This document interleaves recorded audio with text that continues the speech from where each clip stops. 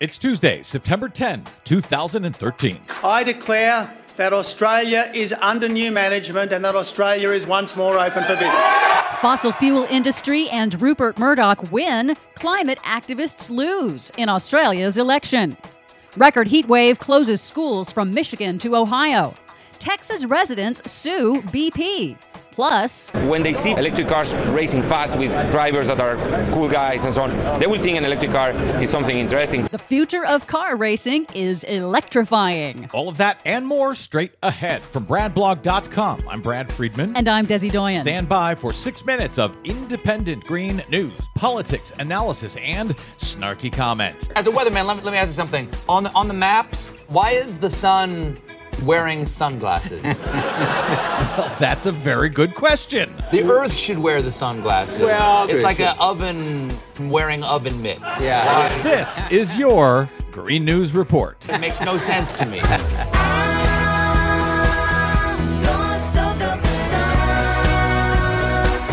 Okay, Desi Doyen, during one of our reports last week, I was a little bit snarky. What, you? Snarky? Yeah, I was a little bit snarky about climate change helping to spark the mess we now see in Syria. And it was mostly for comic effect, but I wanted to point out you were absolutely right. And I covered some of those details in a report at bradblog.com showing exactly how climate change directly led to this mess we are now seeing in Syria. Yeah, most people don't know that 4 years of brutal drought from 2006 to 2012 turned more than half of Syria into desert, collapsing much of its agriculture industry, causing food shortages. The Defense Department calls climate change a threat multiplier. And in this case, that is exactly what it was. But good catch, and sorry for the snark. Oh, we love the snark. That's what you do for a living. What do you have for us today? Well, first, a record heat wave is blistering the upper Midwest and breaking long-standing heat records for September. The National Weather Service has issued an extended heat advisory with temperatures pushing 100 degrees, 15 degrees above normal,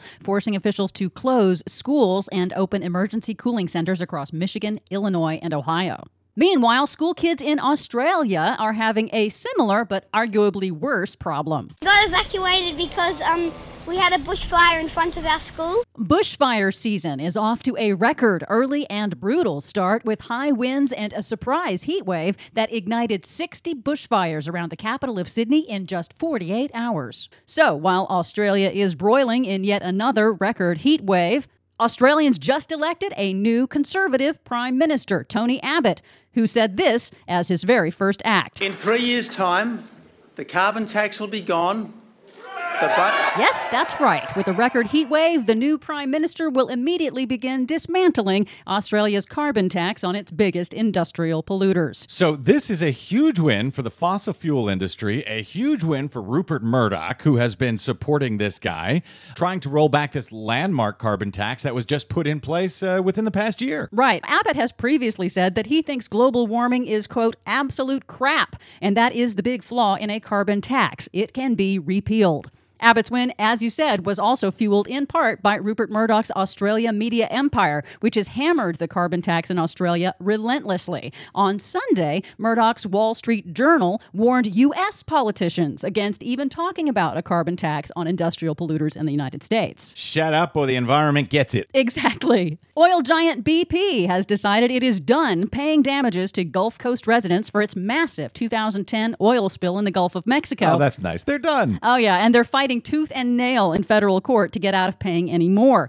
Now, BP is being sued by 50,000 Texas residents who live near BP's troubled refinery in Texas City after BP admitted to knowingly venting toxic chemicals, including benzene, into the air for 5 months in 2010. They admitted using a faulty unit that the company knew was not capable of stopping the airborne toxins. This is the same troubled BP refinery where an explosion killed 15 people in 2005. So they're admitting they know all of these things, but they're not willing to pay up? Right. They're arguing in court that no one was injured. How thoughtful of them. Meanwhile, Shell Oil has agreed to pay a whopping $1 million fine to settle claims that it violated air pollution permits during its comically tragic attempts to drill in the U.S. Arctic last summer. Oh, my. $1 million. That $1 million fine is 0.02% of its profits over the last 3 months. Finally, European car maker Renault thinks the future of racing is electric and just debuted its all-electric Formula E racing car to be used in the first ever Formula E racing season next year, which they hope will ignite interest in electric cars. When they see electric cars racing fast with drivers that are cool guys and so on, they will think an electric car is something interesting, fun, and they will be more inclined to buy it. I had a really cool electric slot car track when I was growing up. Does that count? No, not the same thing. Okay. For much more on that story and the ones we couldn't get to today, please check out our website at greennews.bradblog.com. Don't forget, you can download our reports via iTunes, via Stitcher, via TuneIn Radio. Make sure you find us and like us on the Facebook and follow us 24/7 on the Twitters at Green News Report. From bradblog.com, I'm Brad Friedman. And I'm Desi Doyen. And this has been your Green News Report. Go Speed Racer, go Speed Racer, go Speed Racer, go!